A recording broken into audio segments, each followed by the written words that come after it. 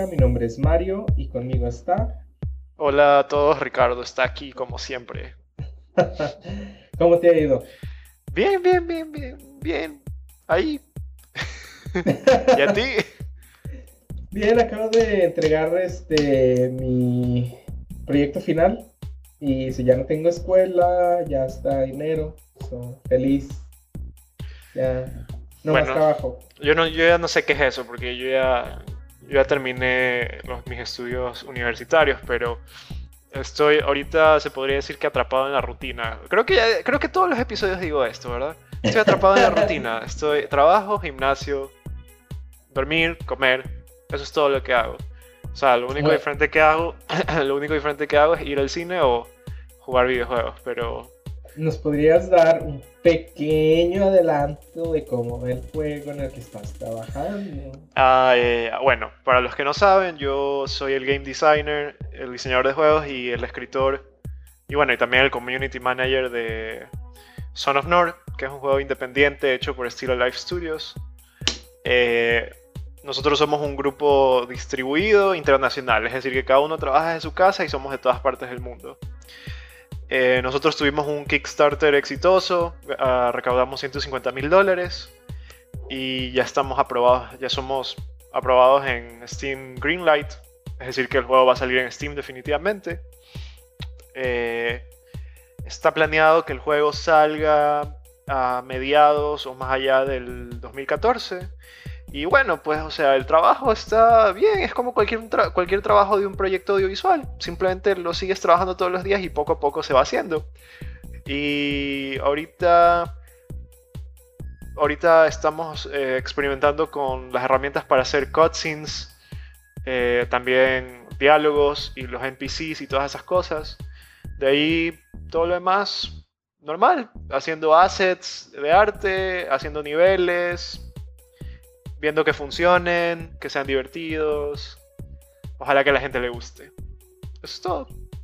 Les invito a los que no saben de Son of North, les invito a visitar la página sonofnorth.com y si les gusta y quieren opinar, vayan a forum.sonofnorth.com y pilas, vean nuestro YouTube channel, o sea, busquen en el buscador Son of North, Death Diary, porque nosotros hacemos semanalmente siempre mostramos el progreso que vamos haciendo en el juego y no sé, a la gente le parece que le gustan los Death Diaries porque son un poco graciosos.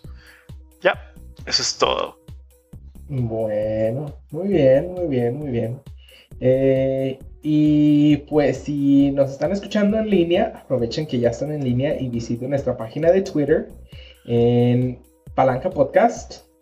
Pueden visitar nuestra página de Facebook en La Palanca Podcast, nuestro blog en lapalancapodcast.blogspot.com y si quieren escribirnos, lo pueden hacer en lapalancapodcast.gmail.com. Muy bien, muy bien. Es la primera vez que lo hago, solo estoy así como de que me voy a equivocar, me voy a equivocar. Ok. Estuvo Bueno, bien. ¿qué has estado jugando Bueno, esta semana? esta semana, no me acuerdo si fue la semana anterior o esta semana, pero terminé Binary Domain, que lo estaba jugando para Play 3. A mí me gustó bastante el juego. Es un poco genérico, creo que dije esto también la última vez, no me acuerdo, pero es un poco genérico en arte, pero me parece un juego muy divertido y como estuvo gratis en PlayStation Plus, me lo bajé, lo jugué y lo terminé. También he estado jugando XCOM, Enemy Unknown, que también gratis en PlayStation Plus. Hasta lo que he jugado, que es muy poco, me gusta.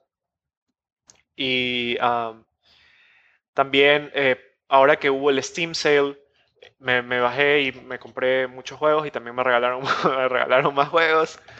Y ¿El mismo o otro diferente? el Eh, mismo... em, em, ajá, Ya, pues no es ajá, mi culpa tener fans. sí. No Bueno, es mi y... culpa ser bonita. Ujú. Exacto, amiga. Este, bueno, y estuve jugando Don't Starve, que, que me gusta, pero no puedo sobrevivir más de 2 días. Es un juego donde tú tienes que sobrevivir, simplemente eso es lo único que tienes que hacer, sobrevivir. y no puedo sobrevivir más de 2 días. Jugué un poquito de Fez, que aunque no sé si ya lo he dicho en el podcast, yo detesto completamente al desarrollador de ese juego porque es una persona insoportable y asimismo como uno no puede apreciar las pinturas de Hitler porque fue Hitler que las pintó. O sea, yo tengo ese sentimiento de que no puedo apreciar este juego por la persona que lo hizo. Pero tratando de ser un poquito objetivo, eh, hasta lo que he jugado, que solo es un nivel, sí parece divertido, pero no como que un juego que de verdad me dejaría pegado.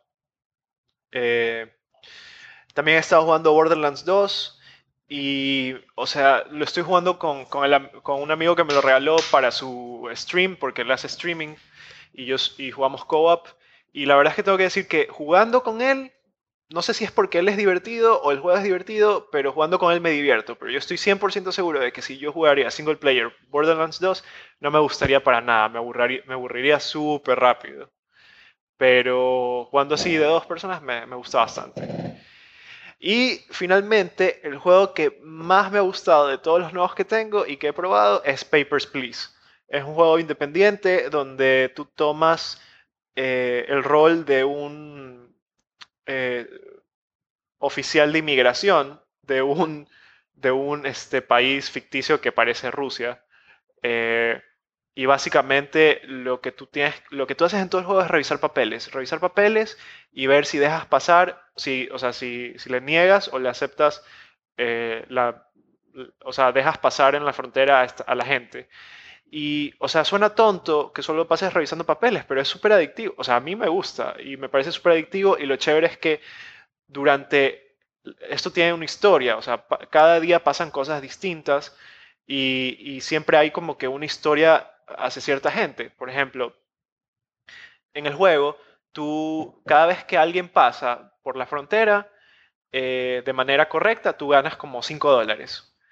Y hay veces que, o sea, y si tú dejas pasar a alguien teniendo papeles incorrectos o no todos los requisitos, te dan penalidades. Cuando tú cumples 3 penalidades, cada penalidad te comienza a costar $5. El punto es que al final del día, tú tienes un salario, pues, ¿no? Y tú tienes una familia y tus hijos, tú mantienes creo que a tu suegra, a tu esposa, a tu hijo y a un tío. Y ellos, o sea, tienen calor, perdón, tienen frío, tienen hambre o están enfermos y tú tienes que comprar con tu dinero esas cosas. Eh, entonces tú tienes que hacer bien tu trabajo, pero a veces tú puedes, por ejemplo, aceptar coimas o no sé, o sea, como que aceptas cosas para dejar pasar a gente a la frontera que te puede causar una penalidad, pero ganas más dinero, cosas así. Y tú te encuentras con historias a veces difíciles. Por ejemplo, a mí me tocó. Vino un señor que tenía papeles de migración y se iba a mudar para siempre, o sea, no era tránsito, no era trabajo, sino migración, eh, residencia a este país, ¿no? En el que tú trabajas. Y él dice al final, ya, lo dejo pasar porque tenía todo bien, y él dice al final como que de aquí viene mi esposa, sé bueno con ella, por favor. Y viene la esposa y ella no tenía papeles de migración, solo tenía su pasaporte, no tenía nada más y tú puedes como que analizar y decirle como que te faltan cosas. Y la mujer me dice, por favor, como que déjame pasar porque si vuelvo a mi país me van a matar. O sea, como que está huyendo de su país. Pero ese día en ese momento yo ya tenía 2 penalidades. Y si yo conseguía la tercera penalidad, eso significaba que me iban a cobrar a mí una penalidad lo cual significaba que no iba a tener el dinero suficiente y probablemente mi hijo que estaba enfermo iba a morir y yo iba a ir a prisión por deudas, porque siempre te quitan por la renta de tu departamento, te quitan dinero y si tú debes dinero te vas a prisión y pierdes. Entonces, no, o sea, era una decisión de cierta manera, o sea, si tú lo ves como un juego así nomás, ya es como que whatever, no importa, yo no voy a perder. Pero, o sea, como que el trasfondo de eso es que era una decisión difícil, era mandar a esta mujer de vuelta a su país y matarla básicamente, o ir a prisión y dejar que tu hijo se enferme y se muera. Entonces, como que hecho verga, todas esas cosas, sí, como que heavy, y bueno, y de ahí otras cosas así medias, chistosas, no sé si son ofensivas, la verdad, porque yo no soy una persona transexual, pero a veces en un pasaporte una persona tenía nombre de hombre y decía que era género masculino, pero su apariencia física era de mujer. Y tú le preguntas, o sea, como que hay una discrepancia en tus papeles, eres hombre, y la mujer decía como que es lo que dice ahí en el documento, y tú como tienes que asegurarte de que la persona, o sea, tiene todas las cosas necesarias y es la misma persona, tú le haces un scan y la persona, o sea, sale una foto y tiene un pene. Era una man con cara de mujer, pero con un pene, pues. Entonces sí, o sea, sí era el del documento, era hombre. Y hay otras ocasiones donde también tienes que sacarles las huellas digitales y cosas así, pero es divertido. A mí me gusta el juego y es interesante y tiene una historia y hay cosas así como que chuta, decisiones así morales y cosas así. Entonces, yo lo recomiendo. No sé cuánto cuesta ahorita en Steam, creo que estaba como a $15 normalmente, pero yo lo conseguí a 5 que estaba en el sale que pasó ahora. Muy bien. Y pues yo básicamente me he pasado todo el tiempo jugando Guild Wars 2. Básicamente acaban de publicar nuevo contenido para el juego. Acaban de terminar la saga de la pesadilla sobre cierto personaje de nombre, me parece Scarlet. ¿Se llama Scarlet? Se me hace que sí. Ya ni me acuerdo cómo se llama el personaje, pero básicamente la villana Silvari, que es una ingeniera y que anda tratando de implementar algo, pero que no le sale, tiene que ver con los canales de magia dentro del mundo de Tyria y creo que todo esto, básicamente, eh, todo está conectado, todo lo que han hecho durante el año y para el próximo año es cuando van a por fin como finalizar esta primera parte de la historia que se conoce como Living World Ujú. y, y va a terminar, me parece, no sé, creo, supuestamente ya solo quedan como 4 episodios, pero van a estar un poquito más largos que 2 semanas y van a empezar más o menos a mediados de enero.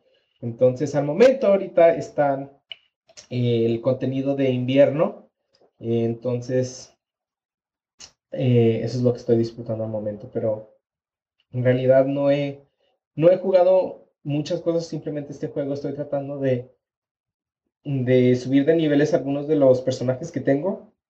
Ya tengo un personaje a nivel 80, pero estoy tratando de, de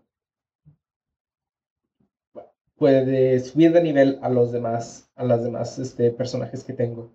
Como viene siendo mi Silvari, que es un Necromancer. Y ahorita está a nivel 44, 45. Entonces quiero definitivamente, en vez de estar jugando con uno y con otro, como lo estaba haciendo antes, y subir todos de nivel de todos del 1 al 10 y luego todos del 10 al 20 y luego del 20 al 30, mejor me voy a dedicar simplemente con uno y luego hasta el nivel 80 y luego el que sigue, luego el que sigue, luego el que sigue.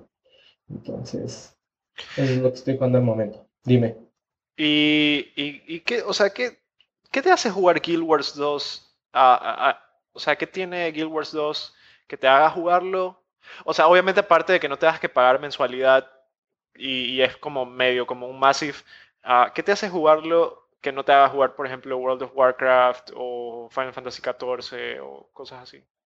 Mira, básicamente lo que a mí me gusta es de que en Guild Wars yo tengo la libertad de elegir si quiero o no jugar con otras personas. En los otros MMOs podrán decirte, ay, pero pues tú puedes hacer contenido simplemente para ti, no necesitas estar en un grupo. Pero la verdad es que la mayoría de las veces si quieres entrar a contenido de alto nivel o contenido, ciertos calabozos o ciertos quests, tienes que tener un equipo contigo. Entonces, además, lo que me gusta de Guild Wars 2 es que yo puedo cambiar la modalidad de mi personaje sin tener que cambiar a otra clase completamente. Entonces, por ejemplo, digamos, con mi... Pero en Final Fantasy XIV tú también puedes cambiar de trabajos y... Sí puedes cambiar de trabajos, pero digamos, por ejemplo, que entras a un calabozo y tú eres, no sé, un hechicero. Entras y no puedes cambiar de profesión adentro del calabozo. Y cuando tú estás, cuando estás cursando ese calabozo, al no poder cambiar de profesión, no puedes ni esquivar daño y tampoco no te puedes regenerar o curar a ti mismo. Que lo puedo hacer, esas dos cosas yo las puedo hacer en Guild Wars 2. Entonces, usualmente lo que yo vengo haciendo es que yo vengo jugando con mi novio y aunque los dos jugamos tipo de clase de, no es asesino, se llama ladrón, que usualmente viene siendo una de las clases más,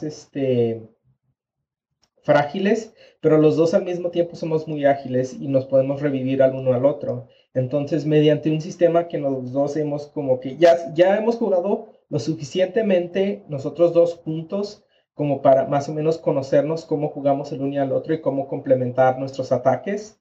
Entonces, nosotros hemos podido hacer todo tipo de contenido simplemente nosotros dos solos, Oh, sin tener que, sí, sin se tener que complementan. así es, sí nos complementa. Lo que pasa es que antes, lo que por ejemplo, en World of Warcraft, si tú tienes, digamos, un hechicero, entonces te va a decir así como, ¿quieres hacer eh, tipo elemental o tipo de, no sé, varias diferentes estilos? Pero en realidad solamente, usualmente puedes dedicarte nada más a hacer daño y nada más cambia el tipo de daño que haces.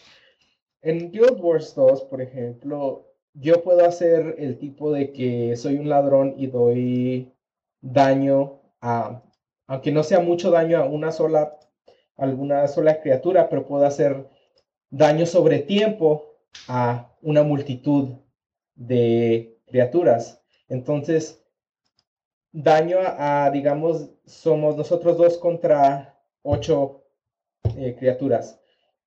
Con mis habilidades las daño lo suficiente para que se les baje los puntos de salud, como el health, a la mitad. Y él que tiene un ladrón también, pero él se especializa en ataque crítico, simplemente como quien dice, va y remata todo como de un solo golpe.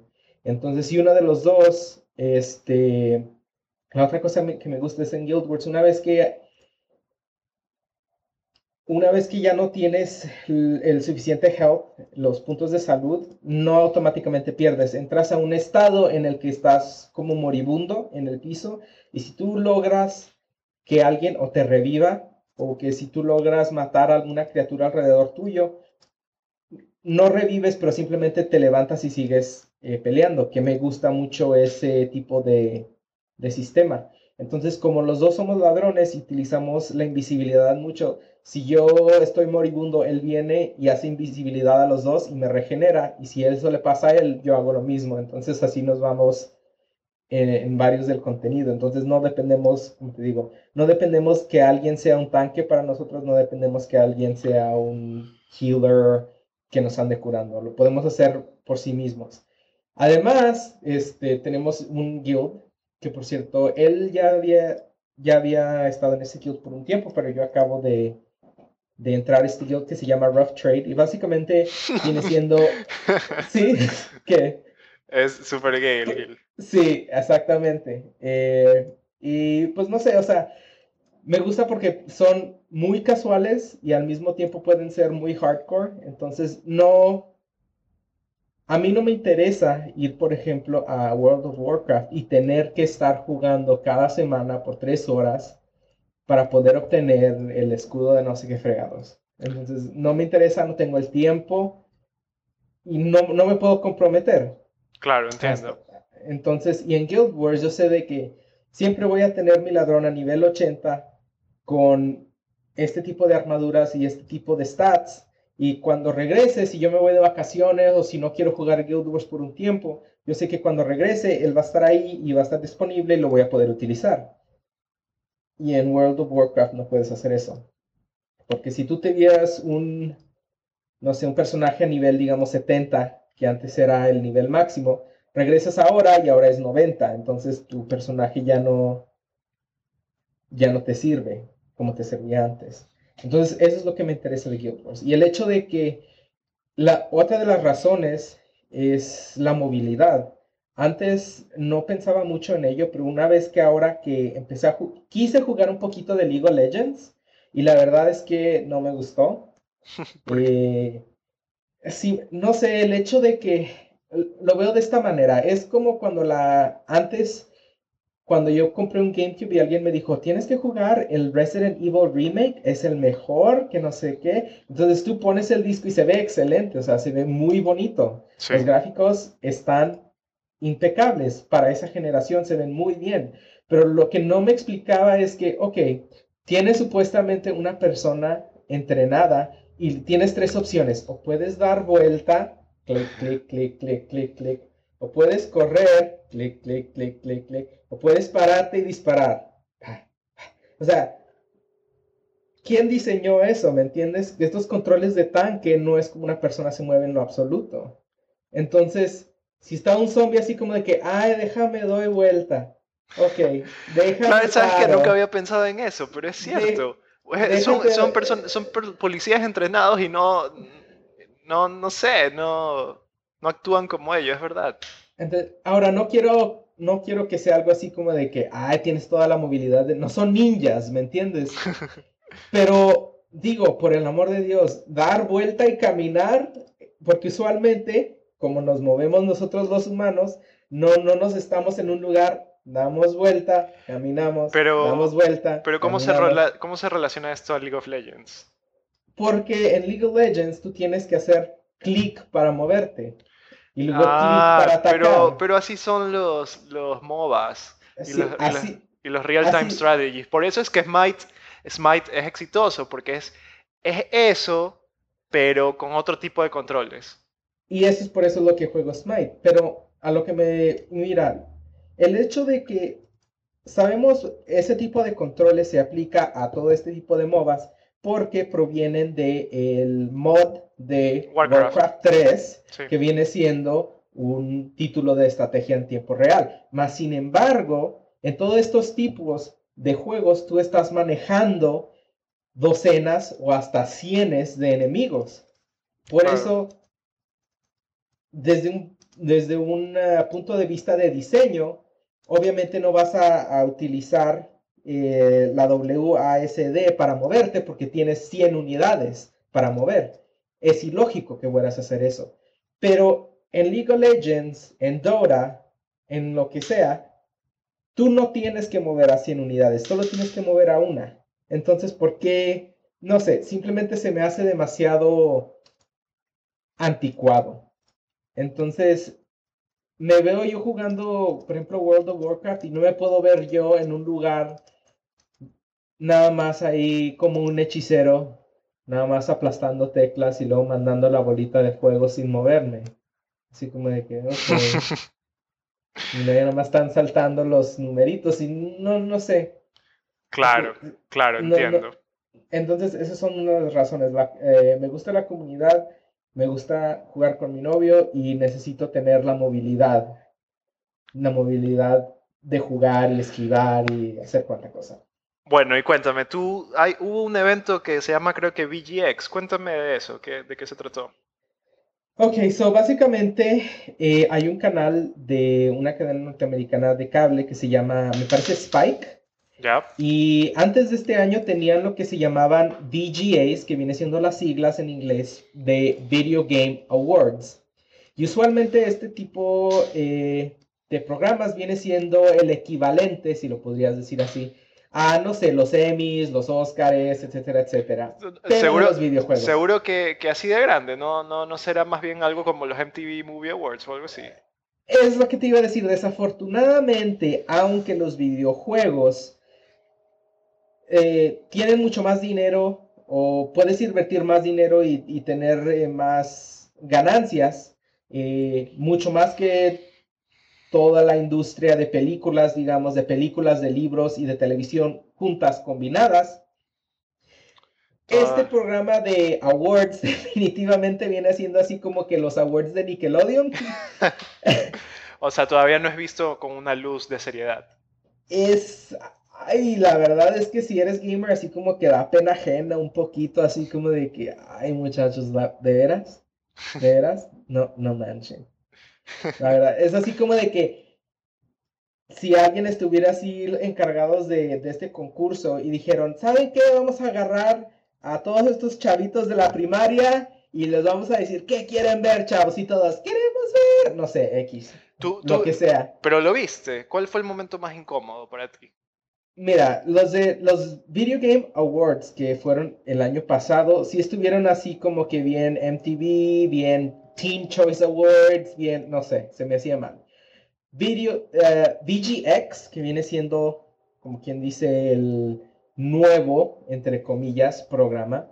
Y nada más estaban básicamente dos personas hablando y daban las nominaciones, daban un trailer, hablaban con la gente que aparecía. No sé, no sé, se me hacía muy raro, se me hacía como muy casual, como, no sé, lo estaba viendo yo y pensaba, este es un programa de trailers, este es ¿qué? No, un programa de entrevistas, no entiendo qué está pasando. Y luego se querían hacer como que los chistosos, pero era como que un humor muy seco, que usualmente me gusta el humor seco, pero así como que para un programa de premios como que se me hace medio Pero eso raro. fue el de este año, el que me estás contando ahorita. El de este año, sí, o sea, la verdad es que nada más vi como media hora, 45 minutos porque me tenía que ir al trabajo, pero para un programa disque nuevo, se me hizo así como que muy poca cosa, como que muy insípido, como que no, no sé, no tenía la atención que debería. Si pudiera compararlo, diría yo, por ejemplo, no sé si recuerdas, hace unos años atrás, decidieron que para el E3, que ya no iba a haber tanta propaganda, que ya nada más todo el mundo que ya no iba a estar abierto al público y que ya todo el mundo iba a presentar en su cuarto y luego ya se iba a la casa y se acabó. Sí, sí me acuerdo de eso. Y luego al siguiente, no les funcionó y al siguiente año volvieron al gran espectáculo, etcétera, etcétera, etcétera. Algo por el estilo, así como que se quisieron hacer como medio formales, pero medio formal hipster. Ay, no sé, raro. Muy raro. No sé, no. Para una industria que tiene tantos fondos y que supuestamente es tan importante, que recauda más dinero que todas las demás industrias de entretenimiento combinadas, se me hace un poco como de una burla, la verdad. ¿Cuál es la opinión que escuchaste de otras personas sobre... Algunas personas dijeron que les gustaba un poquito mejor y porque no hay tantas luces y tanto espectáculo y tanta...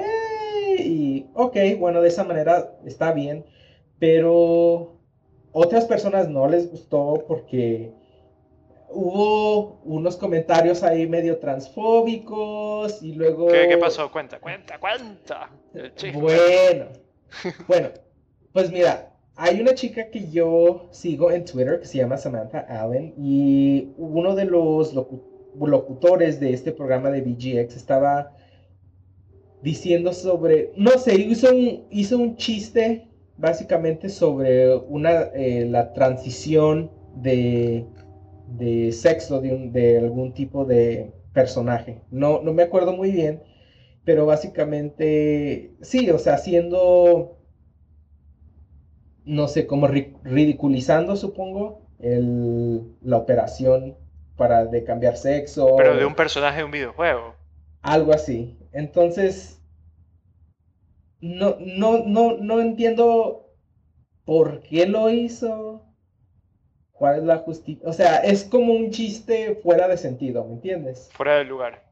Fuera de Que lugar. ni siquiera valía hacerlo en ese momento. Exacto, o sea, no es ni lo suficientemente gracioso, ni lo suficientemente, o sea, no es, para mí, no lo, no lo considero como la gran ofensa, pero sí para una persona que fuera trans, o sea, ¿para qué vas a hacer ese tipo de chiste que no tiene sentido en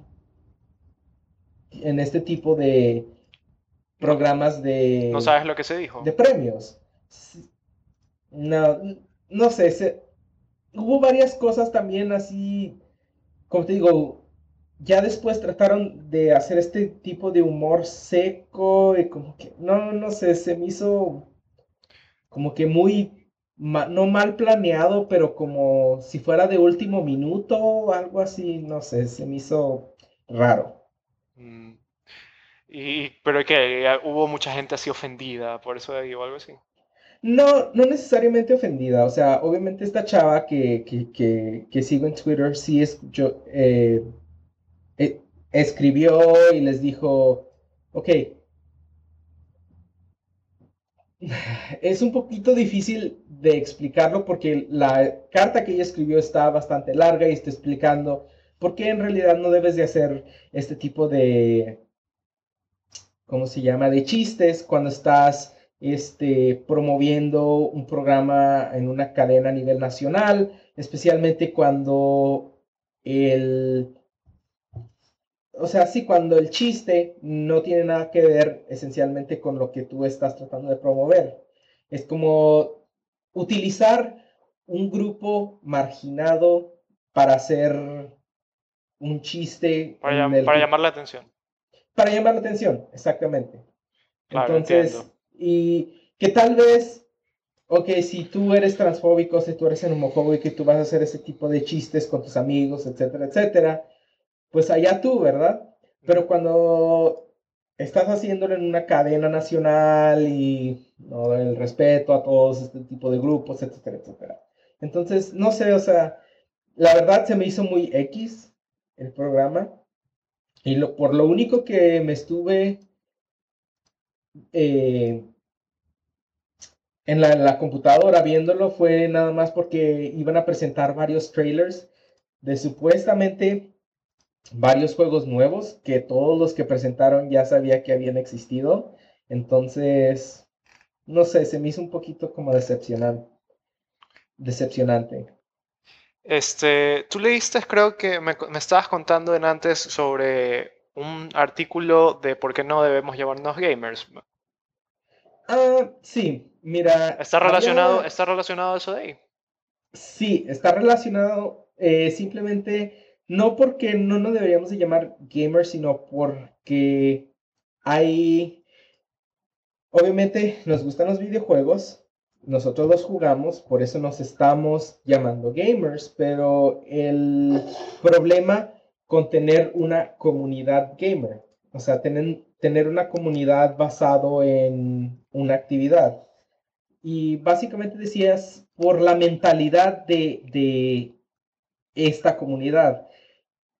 El sentimiento básico del artículo básicamente estaba diciendo que de cierta manera los videojuegos nos hacen sentir bien, porque si tú tienes problemas en tu vida personal o aunque no los tengas y te quieres desconectar un rato del mundo y jugar jugar, vivir tus fantasías o entretenerte, los videojuegos están ahí y ellos no te van a discriminar, no importa lo que tú seas, qué tipo de persona tú seas.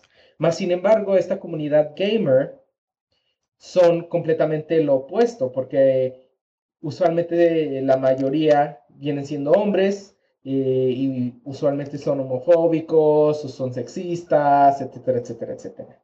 Entonces, no, de cierta manera, si veo, por ejemplo, si tú ves una comunidad que le gusta ver películas, ¿verdad? Y tú ves en ellos reflejado una gran gama de diversidad de películas. Hay películas de horror, de terror, de suspenso, comedia, con tramas gays, etcétera, etcétera. Y si tú ves, por ejemplo, no sé, un show para premiar todo este tipo de películas, hay diferentes categorías y se refleja, yo digo, la calidad. Más sin embargo, si tú ves los videojuegos, aunque hay una gran gama, tú podrías decir, de estilos.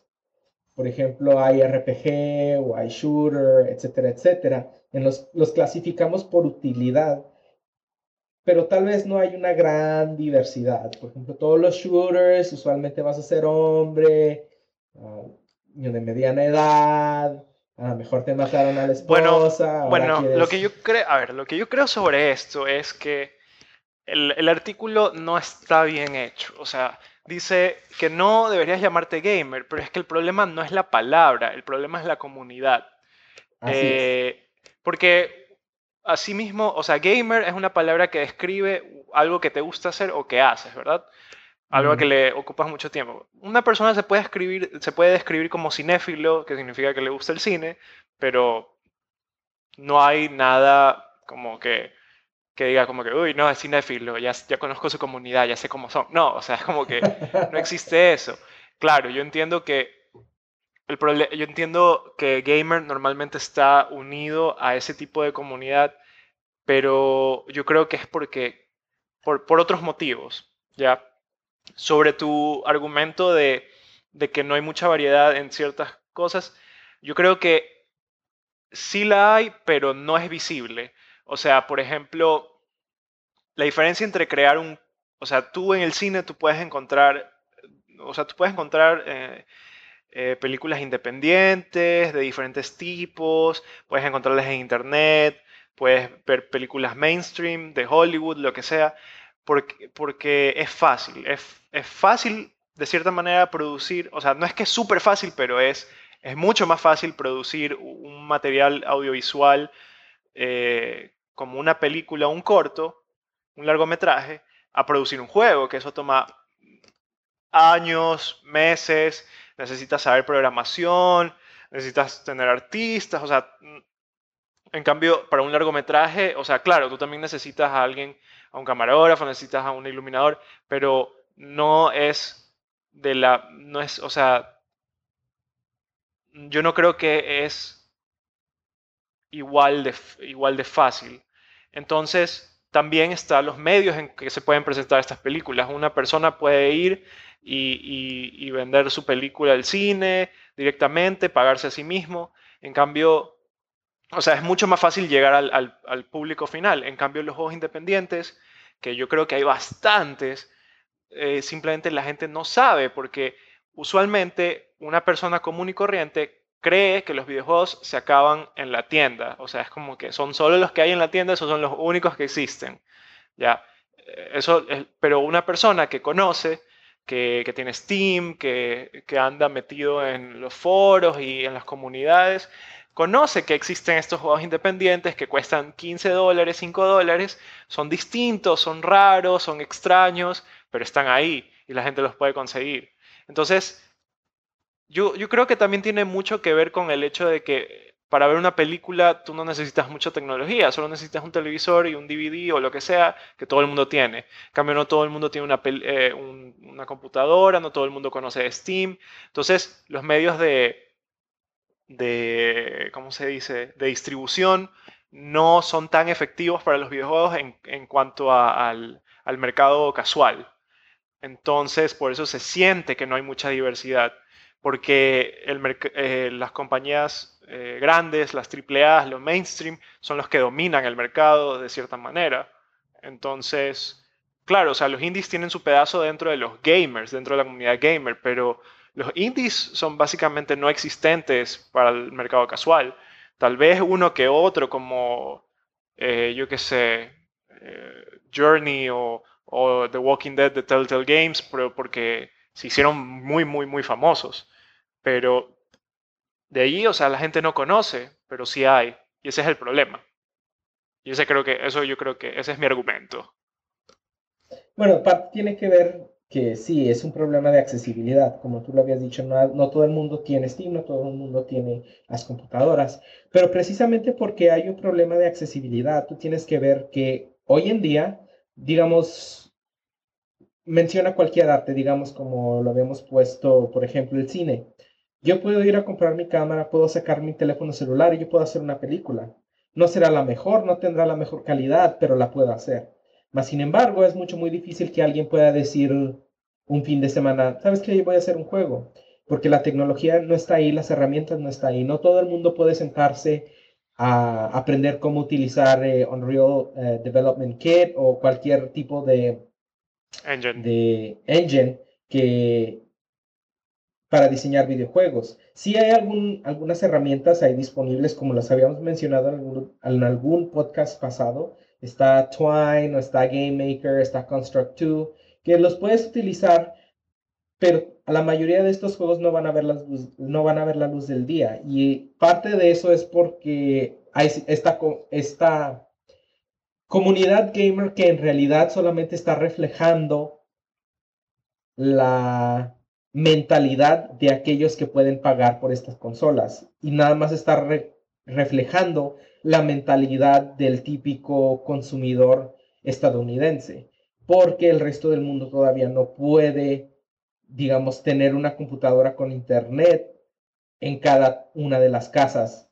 Claro, ¿Me entiendes? sí. Entonces, de cierta manera, sí es cierto problema de accesibilidad, pero al mismo tiempo creo que también podríamos hacer un poquito de esfuerzo por tratar de cambiar las narrativas o los Claro, en personajes. eso estoy de acuerdo. Yo creo que siempre las compañías AAA o las mainstream o las principales siempre tienen ese tipo de patrón. Asimismo como en las películas, así en la música que tú escuchas, esta canción se siente un poco como que no hecha de corazón, sino que se siente así como que media, Fabricada. ajá, fabricada. O esta película, es el típico man con la explosión atrás y termina con la tipa y todo eso. O sea, yo qué sé, por ejemplo, mira, si la película de Linterna Verde es muy parecida a la película de Spider-Man, en el hecho de que es un man que no era nada, o sea, que tenía problemas o yo qué sé, obtuvo los poderes que no quiso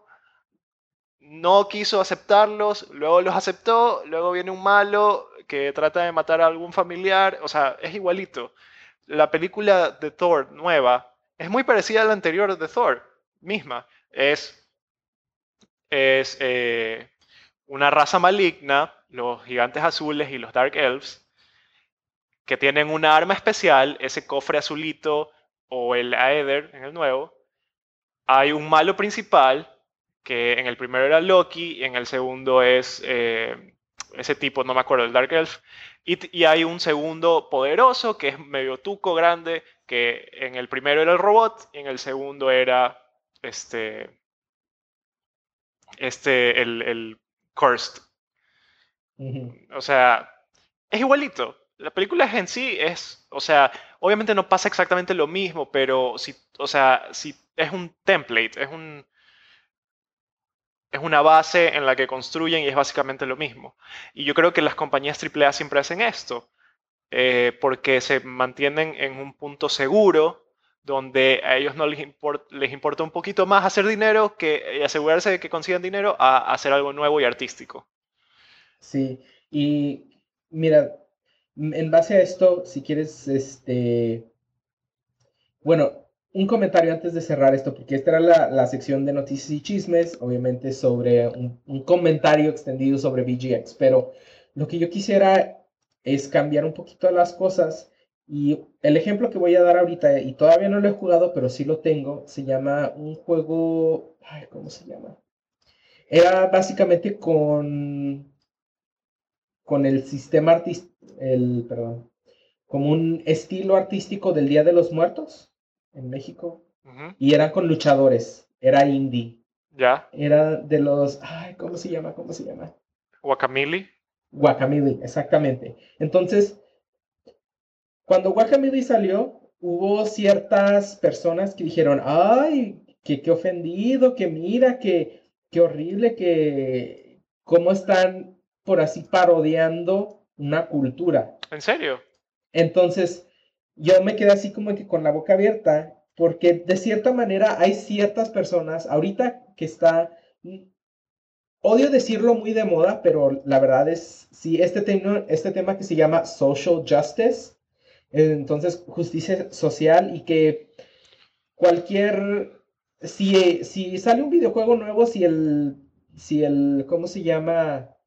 El personaje principal, si es porque es blanco, es porque, uy, no hay creatividad y es blanco. Y si es porque no es blanco, es que, uy, hay un estereotipo y no sé qué. Entonces, creo que hay ciertas organizaciones o personas durante o dentro de este movimiento de justicia social que sí toman los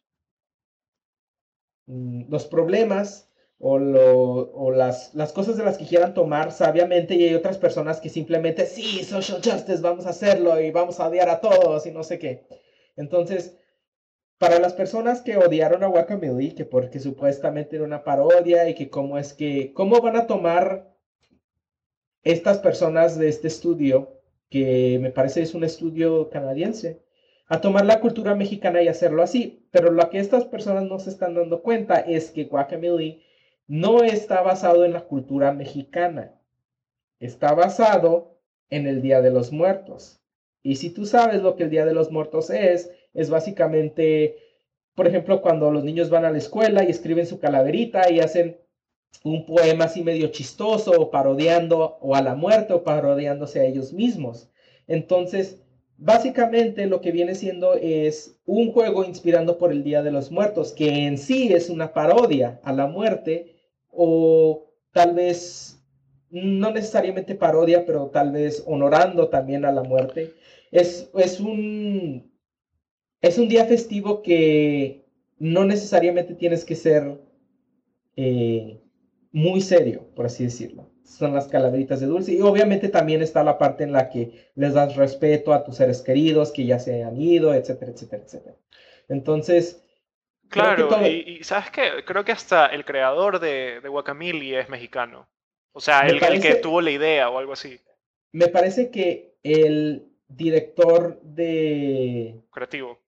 creativo, sí, el que hizo todo el arte, me parece que viene siendo de México. Entonces, creo que últimamente se ha ido, los medios de los videojuegos de ciertas perspectivas se han ido así como de que sí queremos un cambio, todo el mundo queremos un cambio a la diversidad de los videojuegos para que todo el mundo puedan disfrutarlos, pero a veces, no sé, hay ciertos comentarios en el que te preguntas un poquito sobre si el material que te están presentando es muy ofensivo o si tú estás viendo cosas que no son, ¿no? ¿Sabes qué? Es que a mí me parece que muchas de estas cosas son doble estándar también. Porque, por ejemplo, tú ves Left 4 Dead 2. Ahí hay un Ajá, personaje que es negra, no me acuerdo su nombre, y también hay un sureño.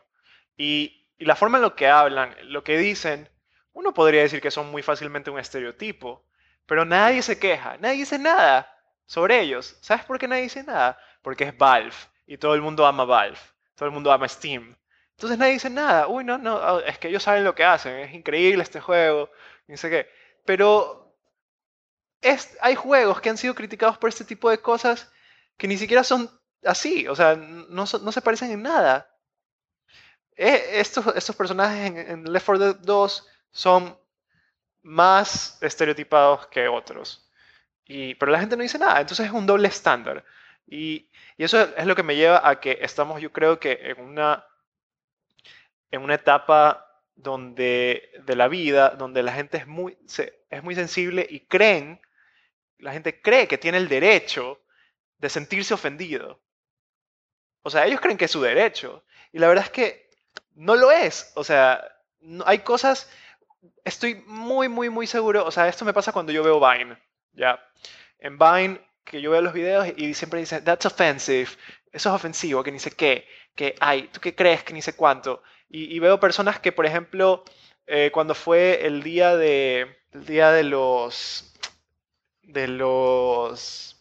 no me acuerdo, pero que celebran a los soldados. Había ajá. gente que ya hacía videos sobre los soldados y, ay, sí, ellos pelean por nosotros, que ni sé qué. Y había gente que tenía una opinión y no eran, no, lo decían de manera, o sea, bonita, no eran ofensivos, decían eh, que no les parecía a ellos que estén celebrando este tipo de cosas cuando estas personas van a una guerra donde se muere gente, matan a gente, y son personas que, y a veces estas guerras ni siquiera son, en verdad, como que eh, problemas reales para el país o donde mucha gente inocente muere. Tú sabes, o sea, todas esas cosas que son horribles de la guerra. Y es verdad, o sea, yo estoy de acuerdo que no deberían celebrar a los soldados. Los soldados son lamentablemente un producto negativo de la forma en la que llevamos nuestra civilización, pero y ya, y tienen su trabajo, pero a mí no me parece que es algo que se tiene que celebrar, porque es básicamente celebrar la guerra. Y toda la gente se iba en contra de estos comentarios. Decían, ay, están salvando tu vida, están peleando para que tú puedas vivir. Y en verdad esos argumentos no tienen sentido, porque ellos no están peleando para que tú puedas vivir. Ellos están peleando para poder obtener una carrera universitaria, un sueldo, y porque tal vez no pudieron conseguir otro trabajo. Ellos están peleando porque les gusta matar gente. Ellos están peleando porque no tuvieron otra opción. Yo no estoy seguro de que las personas eh, muy patriotas, en verdad digan, sí, vamos a matar por nuestro país. O sea, yo no creo que nadie quiera matar a menos que tengas problemas psicológicos. Y, o sea, ya me estoy yendo a un tema que no tenga que ver con los videojuegos, pero a lo que me refiero es que estoy muy seguro de que gente que no le ofende directamente algo, se cree en el derecho de decir, eso es ofensivo y comenzar a ser hater. Y eso no está bien. Ese es mi punto. Es- Bueno, es buen punto. De cierta manera, no sé. De, de nuevo, ok. El tema, o muy ofensivo o muy sensible. ¿Cuál de los dos? Entonces, hay ciertas ocasiones, como te digo, retomando el ejemplo de Guacamole. Si tú vienes de una cultura que no conozca la cultura mexicana, que no conozca bien el videojuego y lo ves y te dices, ay, es luchador y luego, ay, mira, hay calacas y no sé qué, ay, qué estereotipo y que no sé qué. En realidad, el del problema no es el juego, el del problema eres tú, porque tú estás haciendo estás asumiendo que ese es un estereotipo sin darte cuenta que el juego no es sobre la cultura mexicana, sino sobre el Día de los Muertos, que es un elemento muy específico y dentro de una cultura muy grande. Claro, y es solo Entonces, un estilo artístico. Si no se trata sobre México y la cultura mexicana, entonces solo es un estilo. exacto. Ahora, digamos, si hay otro videojuego en el que sí esté, no sé, utilizando ciertas culturas sin darle propio tributo, entonces yo diría, ok, Por ejemplo, me acabo de acordar otro.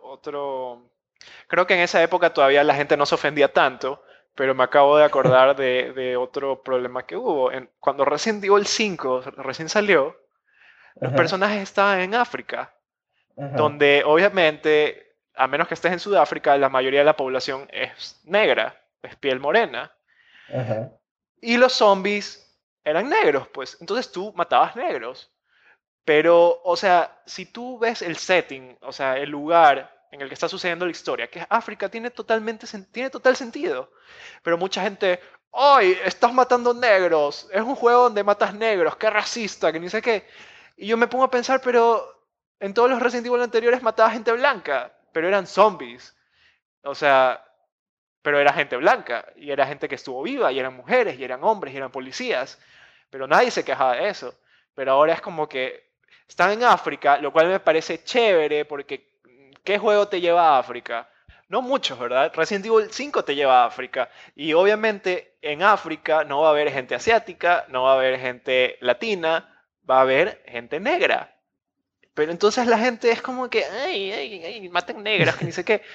Y, o sea, apuesto que uno que otro racista habrá aprovechado ese juego para matar negros de verdad, pero fuera de eso, o sea, todo estaba bien. Era África, no van a haber alienígenas en África, no vas a matar monos. O sea, puede haber animales por ahí, pero yo qué sé. O sea, la gente simplemente se quiere ofender porque está muy aburrida en su casa y no tiene nada que hacer, necesita conflictos en su vida. Entonces, piensan que están en el derecho de ofenderse, cuando no es así. Tú estás en el derecho de ofenderte cuando algo es negativo hacia ti, eh, afecta negativamente eh, tu vida y tu forma de ser. Pero si no lo está haciendo, entonces tú no hables por personas por otras personas. Porque uno puede ser blanco y ver algo mexicano y decir, ah, eso es ofensivo para los mexicanos. Tú no eres mexicano, no hables por un mexicano. Tú no sabes si eso es ofensivo. O sea, para ellos. No, no tienes el derecho. Y eso solo causa problemas y mala publicidad a ciertos juegos. Y peor aún a los independientes. Entonces, no sé, ya me ataqué. Oh, no, pero por ejemplo, digamos, no sé, tal vez, digamos, por ejemplo, tú juegas League of Legends, ¿verdad? Sí, a veces. A veces. Eh, la mayoría de los, ¿cómo se llama? Champions, de los campeones en este juego, la mayoría de las mujeres están bastante sexualizadas Sí. en comparación con los hombres. Diría, ¿se te hace esto un poco ofensivo Mm, no o sé, no? la verdad es que no sé, porque yo no soy una mujer y como te digo, no puedo ofenderme por una mujer. Pero yo, desde mi punto de vista de hombre y gay, yo puedo decir que cuando un personaje tiene músculos y está semidesnudo, yo voy a ser ese personaje. Entonces, yo no sé si una mujer se ofende por ver a personajes que son tetonas y con un escote inmenso, porque quién sabe, tal vez, yo no soy mujer, yo no puedo hablar, las mujeres les gusta escoger esos personajes porque son atractivos y cosas que quisieran ser. Tal vez a una lesbiana le gustan ese tipo de personajes. Yo no sé. Pero si yo veo un hombre súper musculoso y casi desnudo, yo no me ofendo. Yo más bien me gusta ese personaje. Y este, y también hay que pensar, eh, claro, o sea, no es una excusa, pero es una razón de que hay que ver, o sea, quiénes son los creadores del juego y cómo es su mentalidad. Por ejemplo, en el juego que yo estoy creando, nosotros estamos, o sea, el mundo de Son of Nor no es un mundo real, o sea, es un mundo ficticio, ¿no? Y, y la raza que tú vas a encontrar en ese juego es como que medio oriental, es decir, un poco canela la piel. Pero por suerte, como nosotros no tenemos que manejar ningún tipo de cultura existente, nosotros no vamos a caer en ningún estereotipo. Pero en nuestro grupo del videojuego no hay ninguna persona afroamericana o africana o de piel canela o de piel oscura. Ni siquiera yo, que soy latino, soy de piel oscura. Entonces, nosotros, si llegamos a crear un personaje que queremos que sea negro, eh, probablemente nosotros lo vamos a crear bajo el concepto o ideas que nosotros tenemos sobre una persona de ese color y cómo el color afecta a su vida. El color de su piel afecta a su vida, porque nosotros no tenemos. Obviamente podemos investigar y preguntarle a otras personas cómo es y ver cómo es el personaje y cómo se desarrolla de esa manera, pero nosotros no podemos hacer eso. Entonces nosotros nos basamos en lo que pensamos o los que nos gusta también. Entonces, asimismo, tal vez los creadores de League of Legends les gusta ese tipo de mujeres y por eso las hacen, porque es una fantasía, es un juego de fantasía. También está otro factor que es el de que vende. ¿Cuál es el mercado? ¿Cuál es el grupo objetivo? Puede ser que League of Legends lo jueguen mujeres y todo eso, pero tal vez el Riot Games no tiene de grupo objetivo las mujeres y por eso hacen ese tipo de personajes. El producto no está hecho para ellas y eso no tiene nada de malo. Uno puede decir, ay, pero ¿por qué hacen juegos que no son para mí? Pero ya, pues, o sea, es un producto a final de cuentas y según la mercadotecnia, el marketing del creador, del desarrollador, esto es lo que vende. Y obviamente nadie quiere hacer cosas que no van a vender. Y ahí es donde caemos de nuevo a las compañías AAA haciendo cosas seguras. Bueno, ok, muy bien, pero también tienes que ver que hay un gran desbalance en cuanto al contenido que está producido para hombres como cuando el que está producido para mujeres. Y antes de que me digas que Ay, es que a lo mejor es nada más para hombres. Tienes que ver que las cifras más recientes nos dicen que aproximadamente la mitad de los gamers son mujeres. Entonces, si la mitad de los gamers son mujeres, ¿por qué no hay contenido para ellas en un juego como League of Legends? Porque si te das cuenta, tal vez sí, ok, bueno, todas las mujeres van a tener escotes, van a tener las boobies de fuera, porque la mayoría van a ser unos pubertos que están jugando y al rato después de que terminen se la van a ir a jalar a una de las que están ahí. Pero entonces, ¿por qué no hay, digamos, no sé, un disfraz para un hombre en League of Legends donde salga, no sé, en un calzoncito o que salga así como de atleta o algo? Bueno, hubo los skins de Pool Party y ahí estaba, no me acuerdo, Garrett creo, Garren, algo así. No me acuerdo el nombre, pero esa estaba sin camiseta, con un shortcito y era musculoso y eso me gustó. Pero, Pero vas a justificar no, no, no. un solo disfraz Pero ahí es a donde, todas las ahí es demás. donde vemos, o sea, tú lo que me estás diciendo es tu opinión bajo lo que tú has leído, pero qué tanto las mujeres se quejan sobre esto? ¿Qué tanto les molesta esto? Yo entiendo que les molesta cuando tú sabes, cuando ellas se revelan como mujeres ante la comunidad en la que están jugando y obviamente los gamers, porque está esto del anonimato, le dicen como que, ay, te quiero culiar, o lo que sea, yo qué sé. O sea, claro, son groseros, pero eso es la comunidad gamer. Pero yo estoy hablando del contenido del juego. ¿Cuántas mujeres de verdad se quejan de eso? Yo no estoy diciendo, tal vez sí se quejan muchas, yo no sé, porque no me he puesto a investigar. Pero los, los, los, um, los reportajes que tú has leído, ¿por quiénes están hechos? Por una persona que se ofendió. ¿Es esa persona un líder de comunidad? ¿Es una voz grande? ¿Lo es? ¿Sí o no?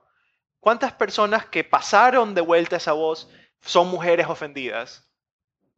Tal vez solo fueron hombres que piensan que lo que ella dice es la verdad, pero eso es solo un punto de vista, o dos, o tres, o cuatro, de 10.000, 5.000 millones, yo qué sé.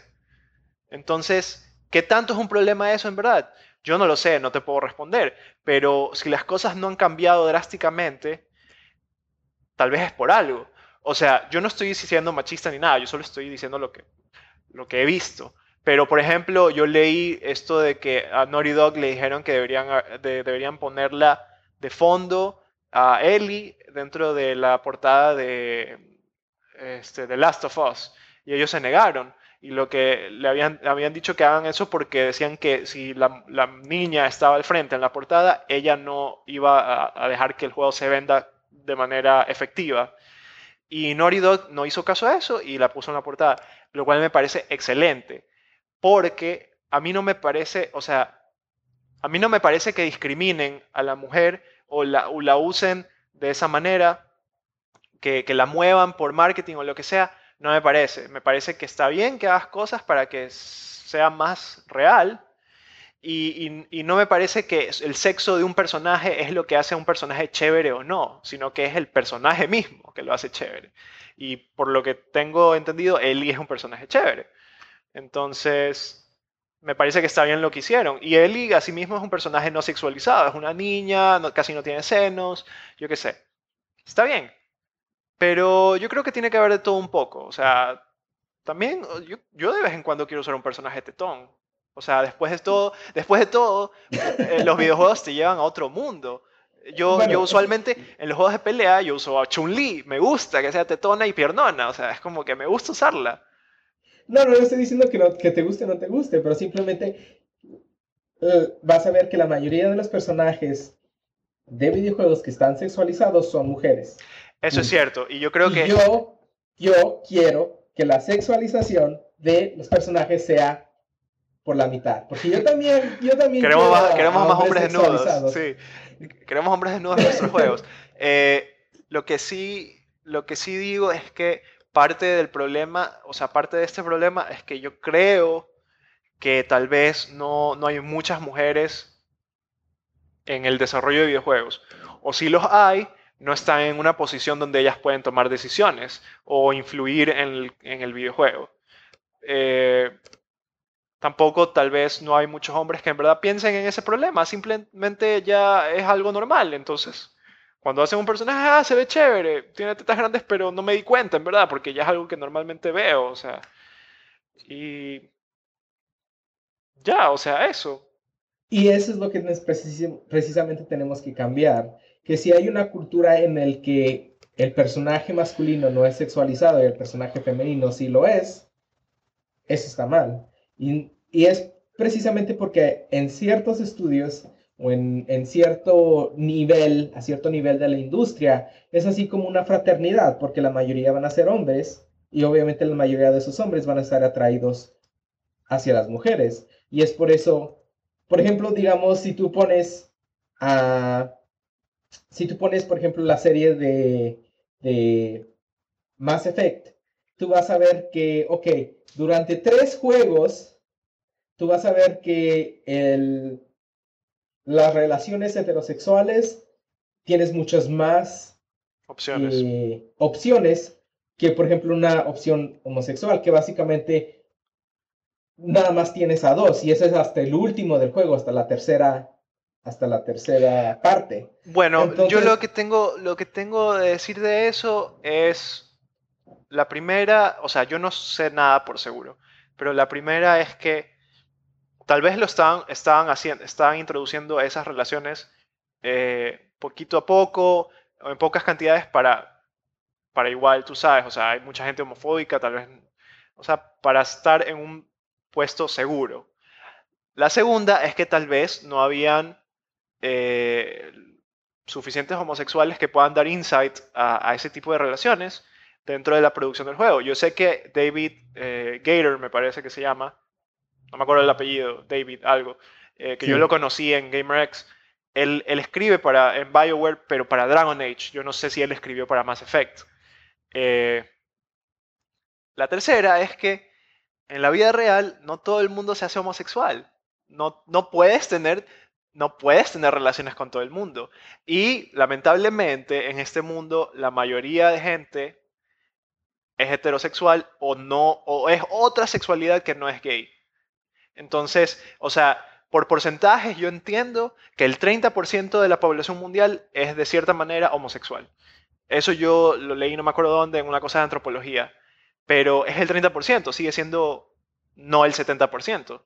Entonces, a mí sí me parecía, o sea, me parecería un poco irreal que yo pueda hacer gay a cualquiera.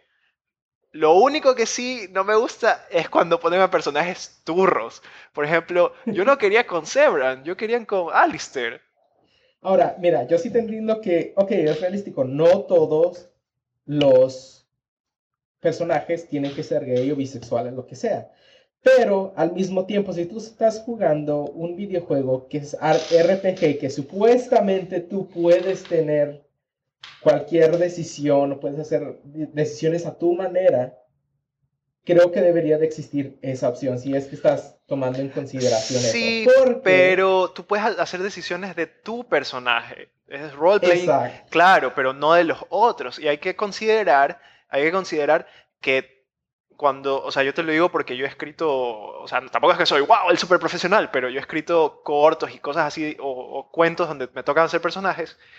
Muchas veces hay cosas que tú no puedes cambiar porque definen a un personaje. Por ejemplo, Alistair probablemente no lo podían hacer gay porque no iba con su personalidad. Y yo sé que mucha gente dice como que, ay, la sexualidad no tiene nada que ver con el resto de una persona. Pero es mentira, sí, sí, la sexualidad afecta mucho el carácter de una persona, porque tienes que pasar por cosas que otras personas no pasan, que tienen otra sexualidad.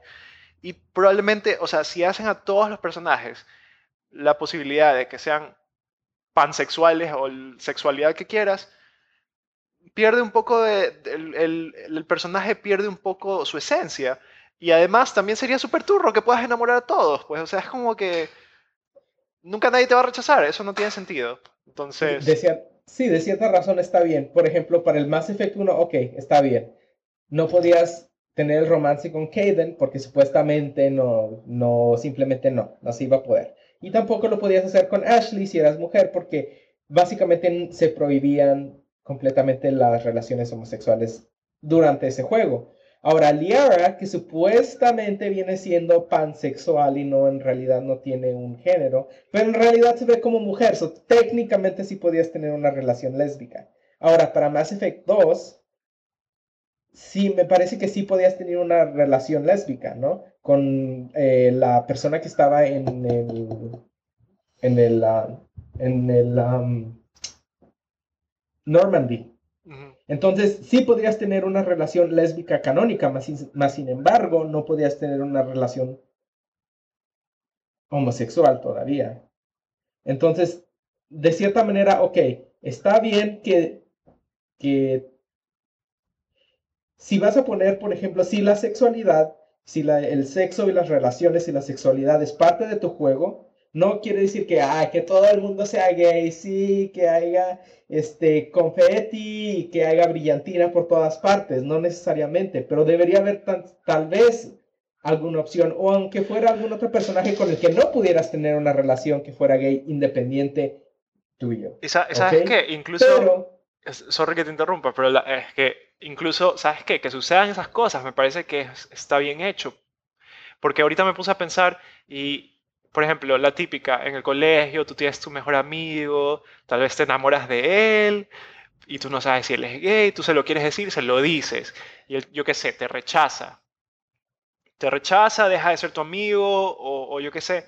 Y te imaginas que en un juego tú trates de enamorar a uno de, yo qué sé, en Mass Effect a uno de tus tripulantes y él te rechaza y eso afecta negativamente tu juego. Es decir, que yo qué sé, si hay una medida en que tanto te obedecen los NPCs o algo así, tal vez él te deja de obedecer porque a él no le gustó eso. Eso no significa que el juego sea homofóbico, sino significa que no, el personaje lo es. Y eso me parece más realista aún, que haya ese tipo de cosas, porque son cosas, son realidades que todavía hay en este mundo. Eh, pero igualmente, ¿sabes qué? Yo creo que tú viste en Saints Row, el último, The Fourth, creo, eh, ahí hay escenas donde tú puedes tener romance con cualquiera, con absolutamente cualquiera. Y obviamente ese tipo de romance se diferencia por la personalidad del personaje. Y sabes que eso me demuestra que eventualmente la sexualidad en los videojuegos, eventualmente, no sé qué tan pronto, se va a volver igual de trivial que el color de piel. Como en los RPGs que tú puedes poner hasta color azul de piel a un personaje, eventualmente la sexualidad va a ser igual de trivial. Cuando, así como, ya te digo, o sea, así como antes había la gente racista y la separación de colores y tú tomas en este bebedero y yo tomo en este y todo el mundo pensaba, no, Dios mío, qué asco los negros y ahora es lo más normal del mundo. Nosotros estamos viviendo en esa etapa con la homosexualidad. No, Dios mío, qué asco los homosexuales. En el futuro eso va a ser una ridiculez, toda la gente va a ver al pasado y va a sentir vergüenza y los juegos van a tener sexualidad por doquier. Así puedes incluso, yo qué sé, ya mismo que tener sexo con tu hombro, no sé, hombro no, no, no, sexual. no. O sea, no, no, no, no, no. O sea, no, no, no, ahí, stop, te voy a parar ahí. No, porque mira, una cosa es que, digamos, tú cambies el color de piel y tú cambies la apariencia de, de tu personaje en un juego en el que eso es irrelevante, como lo viene siendo Saints Row, ¿me entiendes? Ujú. Entonces, sí, como te digo, si tú tienes un videojuego en el que tú puedes crear tu personaje a tu manera, como tú quieras, como lo es Skyrim, por ejemplo, que puede ser, no sé, puede ser estas personas como medio reptiles, puede ser de esta tez, de esta manera, ok, lo que tú quieras. Pero, de todos modos, lo que viene, si, entonces, pero en ese tipo de juegos, ok, puedes tener la sexualidad que tú quieras y tú puedes ir con quien sea, ¿verdad? En otros juegos no tienes ese privilegio. En otros juegos tú vas a jugar como lo viene siendo Mass Effect. Tú puedes cambiar un poquito a Shepard, pero Shepard viene siendo Shepard. Entonces hay ciertas cosas que puedes cambiar y ciertas cosas que no. ¿Me Claro, entiendes? Entonces, claro, porque si a ti... es parte de la historia. Entonces, a lo que me estaba refiriendo es que en, en Mass Effect, el primero, tú puedes tener una relación heterosexual o tú puedes tener una relación con un alien. Eso es a mí por lo que yo quería tener una relación homosexual. No necesariamente porque diga, no, Shepard tiene que ser gay a fuerza. No necesariamente por eso, simplemente porque ya te dieron dos opciones y en sí tú estás construyendo la historia de Shepard. Ahora, que vengan otras personas a tu nave y que no sean homosexuales, ok, fine, eso está bien. Claro, Pero sí entiendo lo que me dices. Pero al entonces, final en Mass Effect 3 sí ya podías tener relaciones homosexuales, ¿verdad? sí, Claro, ya pudiste entonces tener. yo, claro, te entiendo por completo, pero estamos hablando de un juego del pasado y, o sea, Mass Effect ya es como que, ¿cuántos años tiene? 10, tal vez. Y No, 8, ¿qué te 6, pasa? 6 No. años. Mass Effect 1 No, tiene como 6 años. Mass Effect no tiene como 6 años y Mass Effect Claro. 3 salió el año Entonces, pasado. yo me imagino que, mira, que probablemente las relaciones homosexuales en el Mass Effect 1 era como que para hacer Mass Effect 1, que es la primera vez que sale ese juego, nuevo IP, era como que un long shot. O sea, tal vez no se querían arriesgar, o tal vez las cabezas dentro de BioWare y EA decían, no, no, no, no, no, no. O sea, como que nada que ver.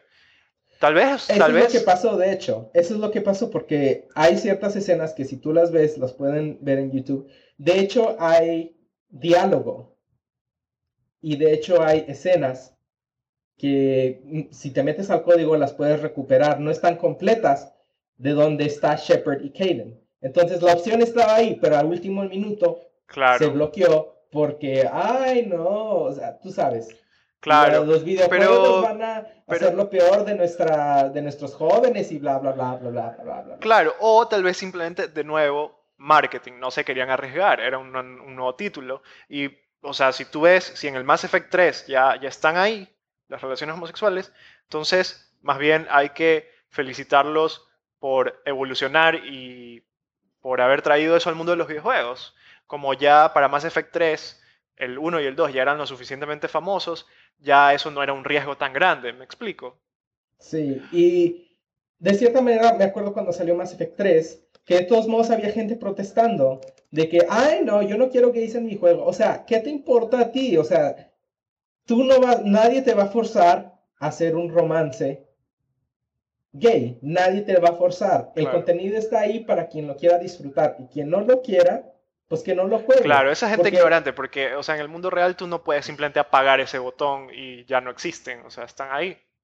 sí, y de hecho me parece que la historia de Cortés, que por cierto ese es el nombre del personaje en el que estaba tratando de acordarme el podcast pasado, la historia de Cortés es excelente, a mí me encantó mucho porque cuando tú te encuentras con Cortés como Shepard, no es así como de que, ¿qué onda? A ver, cachondeo, vámonos a la cabina, yo soy el capitán. No, te hallas con Cortés y Cortés está devastado porque perdió a su pareja de tantos años, perdió a su esposo, entonces todavía no ha superado la muerte de su esposo. Y no es así como de que, ¡ay, alerta! El gay de la nave está en el sótano, por favor. No, o sea, no, simplemente empiezas a hablar con él y te dice Eso que es en Mass extraña a su Effect 3. esposo en Mass Effect 3. ¿Sabes qué? Yo solo he jugado el 2 y no lo he terminado, tengo que jugar el 3. Tienes que jugar el 3, Tengo que definitivamente. jugar el 1. Eh, eh, mira, lo que pasa es que en la versión 2 viene con esa como película medio cómic, donde puedes hacer las decisiones, pero no son todas las decisiones. Yo recomendaría Mass Effect 1 simplemente porque el estilo de juego es un poquito diferente, no es tanto third person shooter, entonces sí lo recomendaría, y si lo puedes jugar en la PC, mejor. Pero como te digo, entonces en cuanto a si es algo ofensivo o insensible o si nosotros somos muy sensibles, entonces creo que tenemos que tomar en cuenta las diferentes variables y los diferentes motivos de qué es lo que está tratando de expresar un juego o qué es lo que están tratando de expresar con ciertos personajes. Entonces, no irnos a un extremo al otro, pero sí hay que reconocer que en el momento presente no hay tanta variedad en el mundo de los videojuegos como lo hay en la variedad de nuestra población del mundo, por así decirlo. Eh, pero bueno, creo que ya suficiente por el día de hoy. Ya nos Ya nos pasamos un poquito de tiempo, pero si tienen algún comentario sobre el tema al respecto, Nos pueden escribir a lapalancapodcast@gmail.com. Nos pueden mandar un tweet a Palanca Podcast. Nos pueden buscar en Facebook como La Palanca Podcast. Y pueden visitar nuestro blog, lapalancapodcast.blogspot.com, donde posteamos absolutamente todos nuestros episodios. episodios con links hacia lo que hablamos, si es que hablamos de algo y nos acordamos de ponerlo. Así es. Y también quisiera recordarle a todos que ya estamos en iTunes, o nos pueden buscar en iTunes. Todavía estoy arreglando un poquito de las cositas, un poquito del volumen, las imágenes, etcétera, etcétera. Pero ya estamos ahí. Si quieren suscribirse, simplemente tienen que buscar La Palanca Podcast en el directorio de iTunes y ahí nos pueden escuchar. Próximamente se me hace que el siguiente paso viene siendo estar en Stitcher Radio para todos aquellos que no utilizan iTunes, pero si sí lo utilizan, por favor, si gustan suscribirse y si nos quieren dejar ahí un comentario o darnos un rating en el podcast. Así es. Gracias por escuchar este episodio y nos vemos la próxima semana. El próximo episodio. Hasta luego.